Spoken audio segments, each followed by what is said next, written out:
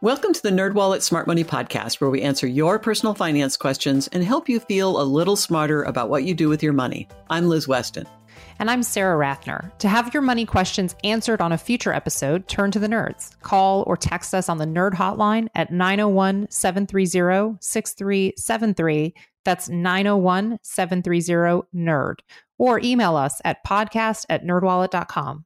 On this episode, we'll be talking about overcoming money guilt with nerd Patricia Smith. But first, in our This Week in Your Money segment, Sarah and I are going to discuss how to pick the right credit card when you're going to make a big purchase. This has become a very timely topic. Retail sales exploded in March, and people are talking about and actually doing more travels. So what should people keep in mind, Sarah? You want to think about what credit card you put this purchase on and not just default to the same card you use for everything, because you might be missing out on an opportunity to either earn more rewards or get better purchase protections if you pick the right card to make the purchase. And if it's a planned major purchase, meaning you have a little bit of time that you could wait, that gives you an opportunity to apply for a new credit card.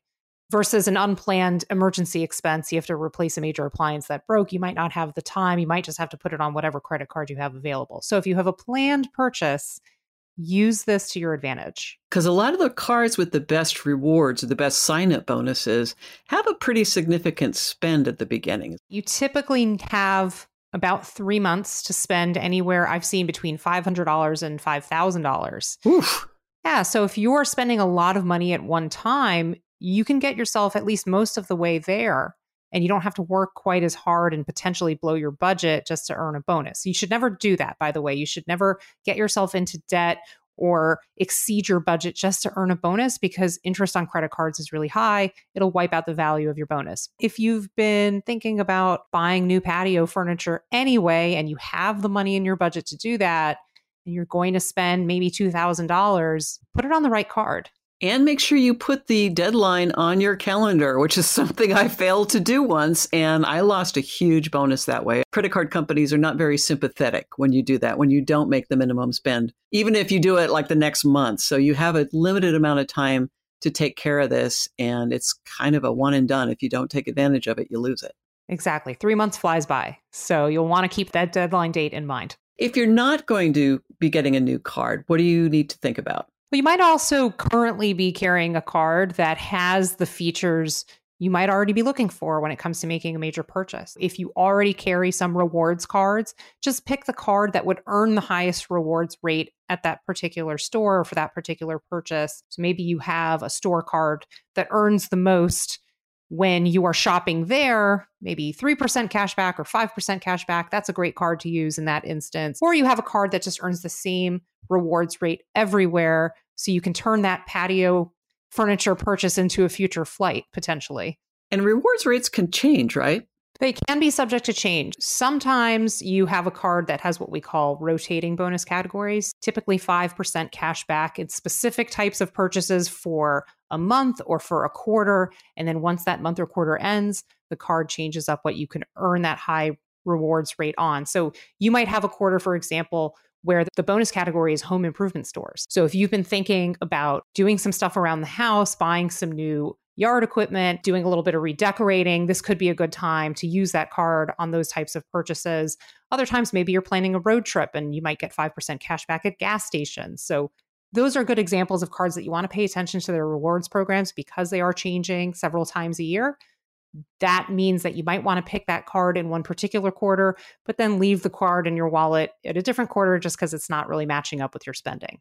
I like purchase protections. I've used travel protections many times when I had to cancel a trip at the last minute, but I know there's lots of other protections that go along with a credit card. Can you talk about a few of those? Purchase protections are big. In some instances, there are limitations, of course, but you might get an extended warranty on a purchase that gives you an extra year beyond the manufacturer's warranty, which is really nice. If you order something online and the item is lost or stolen or damaged during shipping and the merchant will not reimburse you or send you a new one, then you can get reimbursement that way from your credit card company. And then there are also travel protections. So if you are planning a trip, you're going to want to use a card with travel protections to make all of your bookings, because at no additional cost, you get coverage if you need to cancel or delay your trip because of a covered reason, That's important to know, of course, with all insurance. Or if your luggage gets lost or damaged or stolen during your trip, or even delayed and you have to buy some extra clothes and toiletries, you get some money back to offset those costs as well. It's really nice to have these extra layers of security without having to pay for them.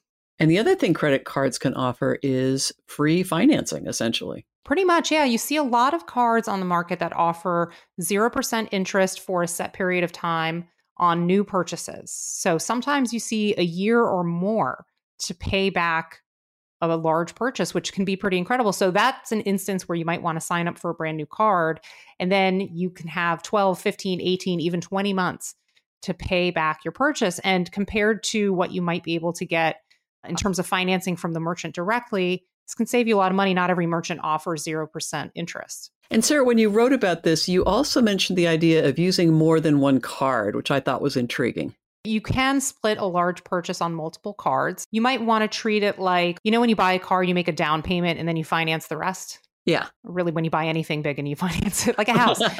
Yeah. So you could put the quote unquote down payment on a card that earns a sign up bonus and use that sum of money toward earning the bonus. And then you can also put the remainder amount due on a card that charges 0% interest. So it's kind of like putting in a down payment, getting rewards on that down payment, and then financing the rest interest free for a long period of time. Do you have any big purchases that you are planning this summer? Well, we are thinking of doing some stuff around our house, namely redoing our backyard, because our backyard is currently a sad, totally paved over parking pad with lots of cracks in it. And it's like where plants go to die, and we never spend time. We never spend time back there. We would like to make it a bit more of an oasis, some more planting areas, a nicer patio. We're still in the phase where we're talking to contractors and getting estimates and getting plans drawn up, and that's taking a long time. And once we have an idea of how much this can cost us, then we'll start thinking about how we want to pay for it. Well, that was my next question. Is I don't tend to use the 0% offers just because I'm forgetful, and I'm absolutely sure I'm going to forget to get everything paid off by the date when the 0% rate expires. So for me, the credit cards are really about using those purchase protections, using the extended warranties to make sure that everything is covered. But I know people use the 0% rates all the time. Do you ever do that? I have not done that. I tend to save money up for a big purchase and then make the purchase once I have the savings and then pay it off. So as a result of that, I tend to use credit cards more for the rewards and for the sign-up bonuses rather than for 0% APR. That being said, there are times where it just makes more sense to finance something. If you can get a very low interest rate or no interest rate and then make a set monthly payment and then time your payments and work them out. So maybe pay it off a couple months early so you know that you have a buffer. If you have an extra 3 months or so at the end, that way you paid it off on time. Or if you are short on cash because of an unexpected expense, you can build yourself in a little bit of a buffer. So definitely leave some space for that. If you can pay something off in a set monthly amount, it really can become easier to budget for these major costs. I know that there are people who are very debt averse, and I similarly afraid of debt. I think everybody is. But there are times where you can use debt as a tool to get something that you need. And so you just need to be very careful about it and put in these guardrails so you know you're not going to get yourself into trouble. That's excellent advice, Sarah. Thanks for joining us this week. Now we can move on to this week's money question, which comes from Gray in the Bay Area. Hi, Money Crew. My name's Gray, and my question is, how do I talk to my friends about how proud I am with my investing and not feel guilty about investing? I feel like when I talk to my friends, they look at me like I'm participating in an evil institution. I personally feel that because I'm Black, I'm automatically starting a few steps behind in terms of financial education, privilege, and income. I also don't think it's too crazy to want to retire one day. I make sure I donate to a local bicycling advocacy group, but I still feel like I'm looked at as if I sold my soul. Help. My co-host Sean Piles and I really wanted to answer Gray's question, and to do that, we enlisted the help of fellow nerd Patricia Smith. Thanks for joining us, Patricia. Thank you for having me, and it's a pleasure to be here. Patricia's led some really important conversations we've had internally at NerdWallet about allyship, racial justice, and equity. A lot of the conversations I've started and led at NerdWallet are meant to have our nerds think more critically about how underrepresented minorities view the world based on our cultural perspectives. So I think this is an important conversation at this time. Absolutely. And I think a lot of people have learned over the past year that our country has a lot of work to do. We as individuals and we as people who are part of this broader structure of our society and country to not only acknowledge but to create equity for the centuries of white supremacist racial discrimination. And one of the legacies of this history is a significant racial wealth gap and mistrust of financial institutions among some underrepresented minorities, which I realize is a lot to think about and digest. So to kick off this conversation, Patricia, can you give us some context around this? There's definitely historical factors, but I think it mostly comes down to a lack of conversation about finances within Black families and other underrepresented minority families. A lot of the conversations are more around what our families didn't have money for, as opposed to how to manage our money well. That seems pretty similar to my upbringing as well in some ways, where we were often talking about, okay, I would like this shirt from Kohl's or wherever we were shopping, but we just don't have the money for it. So maybe next school year we can get something like that. And the idea of a credit score or investing were things that were just so far from my radar that I didn't even really know about them until after college. Yeah, and I think in some cases too, I know because, like I said, I'm an African American woman, I consider myself Black. The conversation around money was different for different things. So it's like you might have money for, say, shoes and clothes, but like your parents would discuss with you, like, do you have McDonald's money? So it's like this mishmash of like what is important and what isn't, I think helps skew people's perception of money in a lot of underrepresented minority families as well. It's interesting thinking about Gray's question because they mentioned that they feel like they're a few steps behind in terms of financial education. I'm wondering what might be some good ways to overcome that. Obviously, at NerdWallet, we like to talk about people doing their own research, but I think that there are some conversations to be had among people's friend groups about how to manage your money or how to have a good credit score. What do you think about that, Patricia? I think that you're absolutely right. I know in conversations that I've had both internally at NerdWallet with my own family and friends, what I have found is that I love to read. So I'm always reading something so people trust my opinion on a number of things.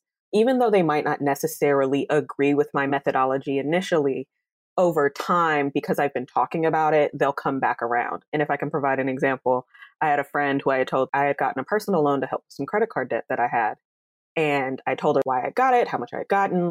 And she was like, that's just silly. Why would you take on more debt? 2 years later, she came to me to ask me a question about that same way of managing my finances. How did it help my credit and all of those kinds of things? So I think it's this idea of not expecting your initial conversation to bear fruit, maybe planting the seed of an idea of someone, and then that later bearing fruit and you having that conversation again and just being open to that being the cycle of things as you talk about your money. Right. And there's a balance between like setting an example among your friend group and not trying to convince people to do something with their money because that will just scare them away in my experience. I'm a huge fan of being the one who's smart with money and not being obnoxious about it, but also just being the person in your friend group that people can trust and gently guiding folks. It's like, a lot of us got into the 401k at our workplace initially because somebody said, hey, you should do this. Not because we were experts in investing, not because we understood how important getting invested is in terms of, even small amounts build up over time,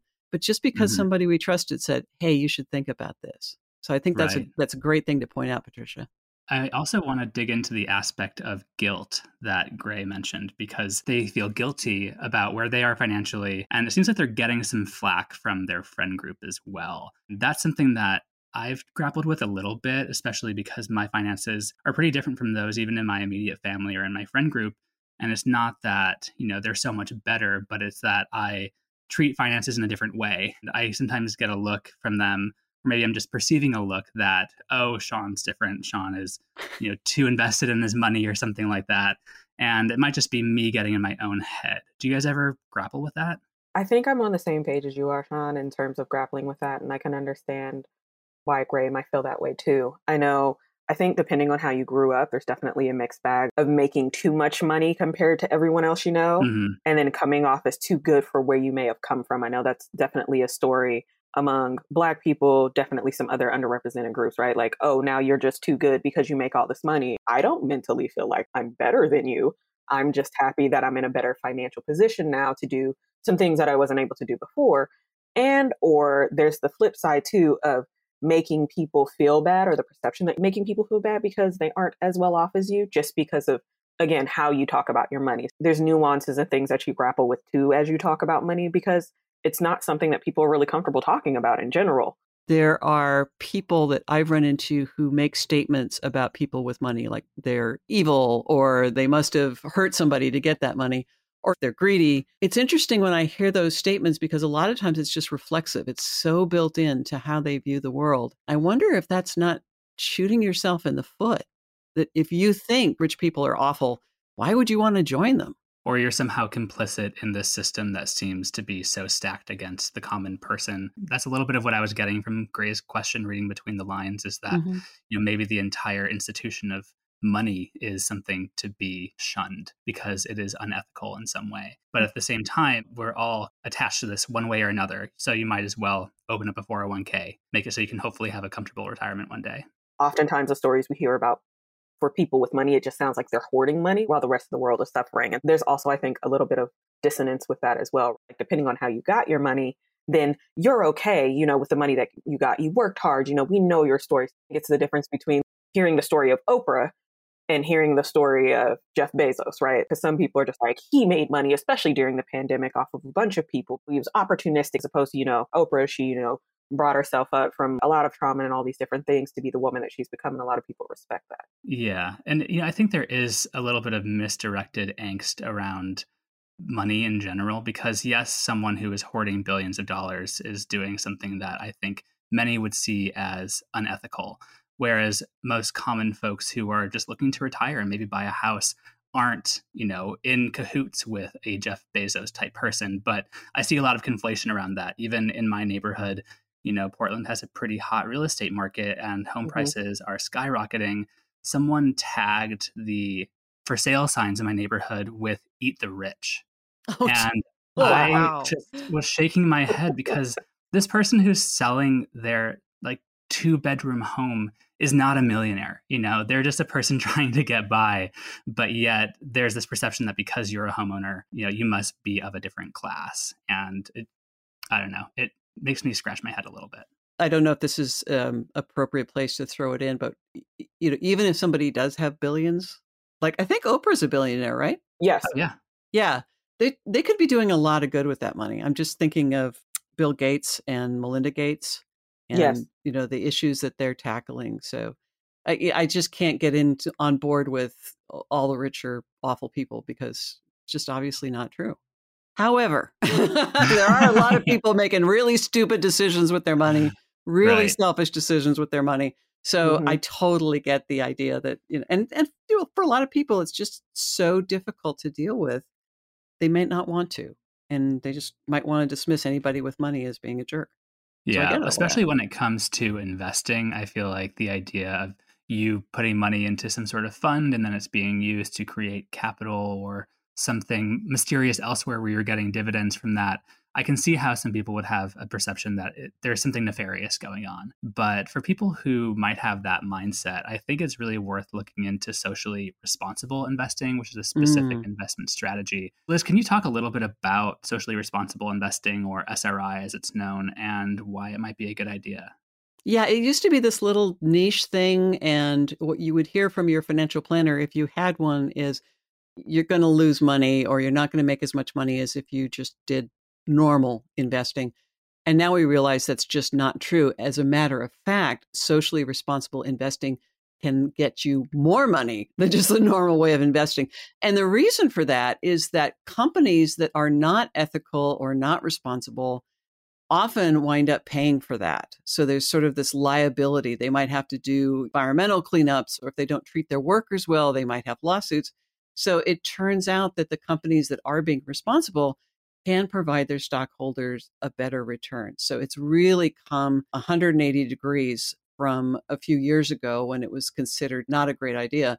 Now, a lot of mainstream investors and hedge fund leaders are incorporating socially responsible investing techniques in their normal day-to-day investing. And from a fund management perspective, It used to be that SRIs were tied to higher fees than traditional counterparts, but that's no longer the case anymore. So it makes it even more appealing idea financially. And there's all kinds of different funds as well. Some are focused on climate change, some are focused on equity, some are focused on providing opportunities for developing countries. There's all kinds of ways to do this. And again, these funds are readily available at brokerages.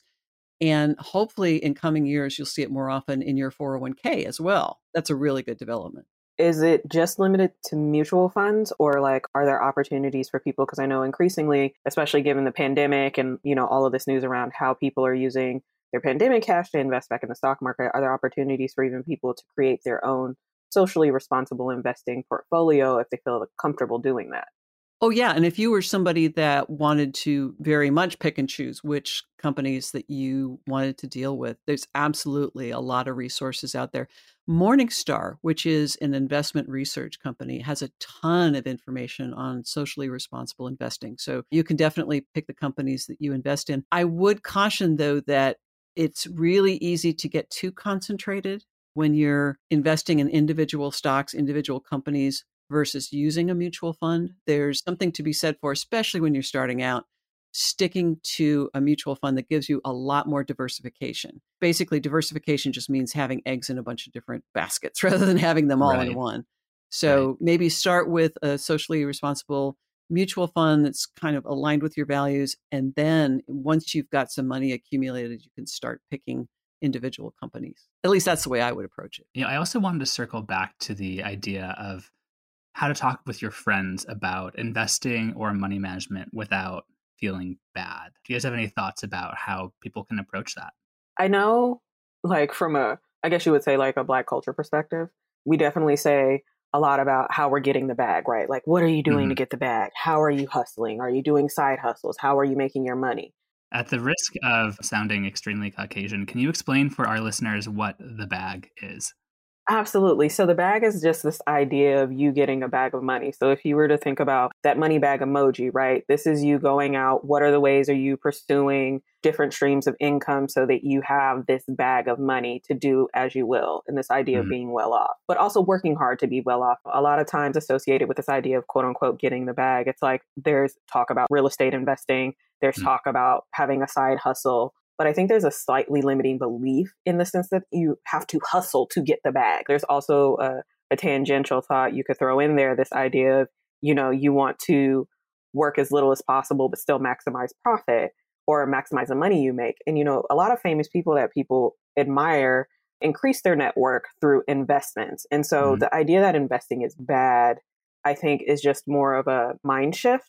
If we talk about like the example of Beyonce doing a concert for Uber, back, I think in the early 2000s, she asked for equity in Uber instead of cash. Yeah, she could have taken the money and yes, the money would have been useful, but like her net worth, again, skyrocketed because she took the equity instead. That is so savvy. I didn't know about that. And then I think another way, if we're talking about perception, a lot of people think about retirement like saving for a trip with friends. No one gives a second thought to, I have a trip coming up in August. Me and my 5 friends are going to go. So we're going to put money away every month until August to make sure that we have enough money to go and live it up and have a great vacation in some exotic location. Well, if you just think about that in terms of investing, yes, the time horizon is longer, but if you're just putting money away so that at the time that you retire in your 50s or 60s, depending on how aggressively you invest, then that's you, getting the bag, having a more secure lifestyle to live the comfortable life you prefer. Yeah. Setting yourself up for the longest vacation anyone could ever want. Yes, absolutely. Absolutely. Liz, do you have any thoughts about this? Thinking about your upbringing, you grew up in rural Washington, right? And I'm wondering how you talked with people about money. Like, what was that experience like? Oh, boy. No, I mean, in my family particularly, we've been all over the social economic classes. I mean, from one of my grandfathers was very wealthy. One of my grandfathers was very not. I'm getting kind of tangled up here because it's really difficult to talk about, right? Yeah. And if you are the one with money, people are coming to you not just with questions, but with requests for cash. So it's I'm sorry I can't be more coherent. No, Yeah. I mean, I think that speaks to how challenging this is for everyone, that there isn't a really clear-cut way to have these conversations. But I think that if you're coming from a place of good intention with your connections with individuals like that, while also, protecting yourself and realizing that you have to focus on your own priorities, it's kind of the best you can do. It's a continual balancing act. Talking to my sister once, and one of her friends was there, and the friend did not use banks. It was really interesting to talk to her about her experience because every time she tried to put some money in a bank, she got hit with another fee.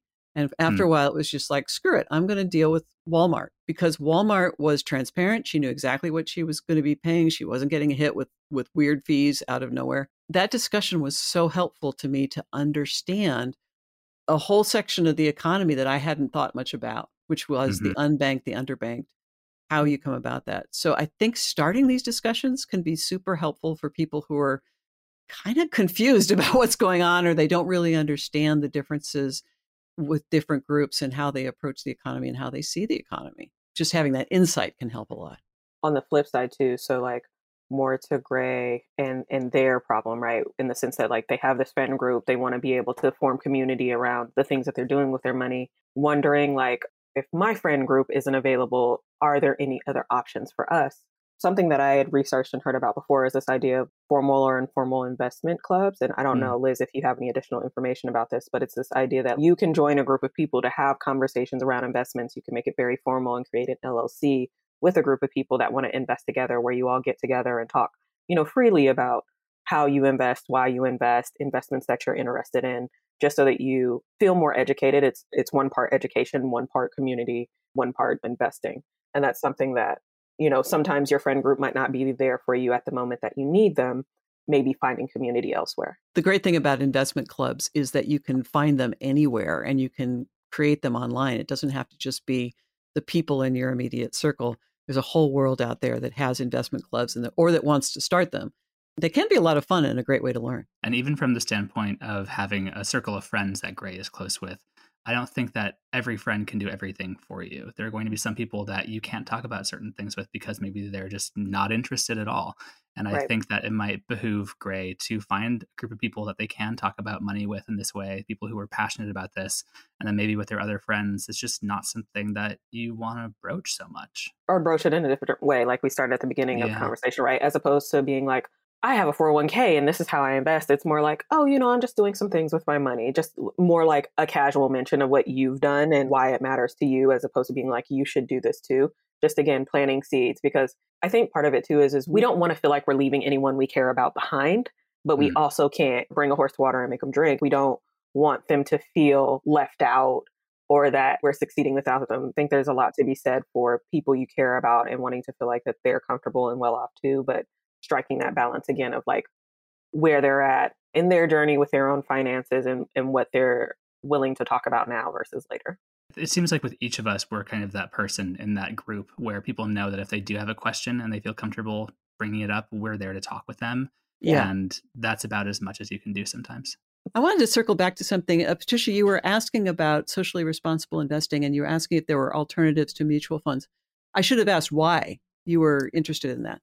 More people than before are becoming more educated or wanting to learn about how to invest. As you continue your journey on learning and investing, maybe you might be more interested in forming your own like set of stocks that you can feel very proud of. And it's like your own effort, as opposed to just saying, I left my money with this person in a mutual fund. And I know it's a great idea, but like, I don't really understand what that's about and all of the companies really. Oh, okay. That's really super good insight. When socially responsible funds came around, they were kind of a crude instrument. Maybe they would not invest in firearms, not invest in certain things, but they might invest in other things that you might not be comfortable with. So picking the individual companies was super important. I think today with more options, it's easier to kind of fine tune what you are and aren't investing in. And I definitely think it's something that people should be thinking about what to do with their money. It's just a lot easier if you do the mutual fund route versus picking your own stocks. Okay. Thank you for that context. That really helped. All right. Well, Patricia, do you have any other thoughts around Gray's question or things that you think our listeners should keep in mind? I know I said this a lot internally at NerdWallet as we talk about like racial justice and equity and allyship is this idea of giving people grace. Advice from my mother from when I was younger is this idea that everyone isn't you. So I can't expect that people will approach topics and conversations the same way that I do. It's best to meet people where they are. They fear what they might not know. So there's no harm in providing information or education, but leaving it there for them to decide when it's useful to them is something that I've definitely had to learn. Because this idea that like, I want everyone to be successful with me and I don't want you to suffer, it's definitely a delicate balance. But I think, again, having grace and letting people be who they are and meeting them where they are around finances is important. Well, thank you so much for talking with us, Patricia. My pleasure. Thanks for having me. This was a great conversation. And with that, I think we can get on to our takeaway tips. Liz, can you kick us off? I would be delighted. First, meet people where they are. People fear what they don't know, so there's no harm in providing information or education. Next up, don't worry about what others think about your finances. What matters most is that you are working to achieve your personal goals. Finally, think about socially responsible investing. This method of investing can help you grow your money while supporting causes that you care about. And that is all we have for this episode. Do you have a money question of your own? Turn to the Nerds and call or text us your questions at 901-730-6373. That's 901-730-NERD. You can also email us at podcast@nerdwallet.com and visit nerdwallet.com/podcast for more info on this episode. And be sure to subscribe, rate, and review us wherever you're getting this podcast. And here's our brief disclaimer, thoughtfully crafted by NerdWallet's legal team. Your questions are answered by knowledgeable and talented finance writers, but we are not financial or investment advisors. This nerdy info is provided for general educational and entertainment purposes and may not apply to your specific circumstances. And with that said, until next time, turn to the nerds.